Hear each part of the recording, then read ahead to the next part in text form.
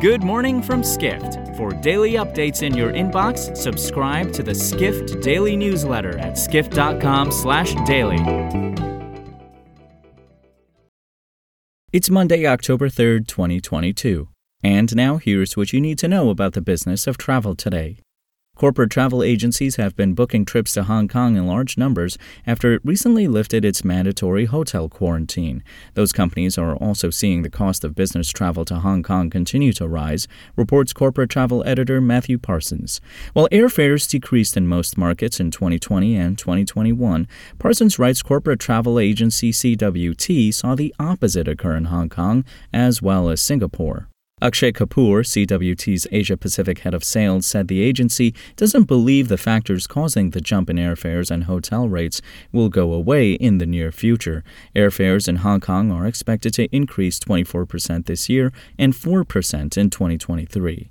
Meanwhile, Parsons adds the rising business travel costs should have companies already preparing for China to significantly ease travel curbs. Kapoor predicts corporate travel demand for China will increase substantially once the country lifts quarantine requirements for international travelers.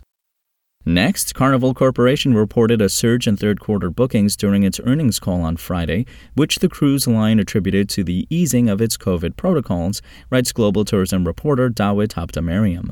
Carnival CEO Josh Weinstein said the company recorded more bookings in the third quarter than it did during the same period in 2019. The cruise line also saw its onboard revenue increase significantly from pre-pandemic levels. Carnival announced in August that vaccinated passengers no longer had to test negative to board, while unvaccinated passengers would be allowed to board with a negative COVID test.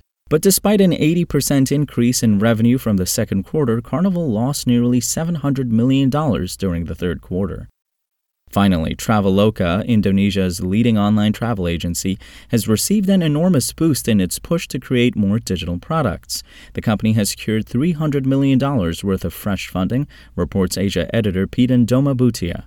The Indonesia Investment Authority, as well as global financial institutions such as BlackRock and Alliance Global Investors, led the financing round.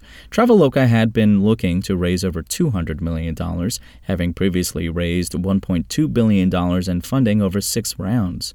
Online travel agencies in Indonesia are expected to see their share of tourism bookings in the country increase, Butia writes.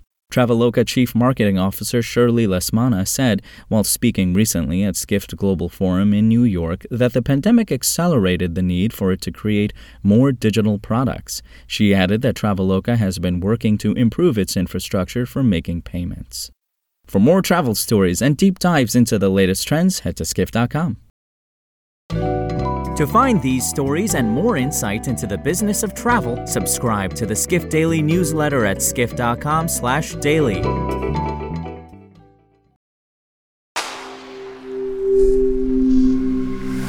Spoken Layer.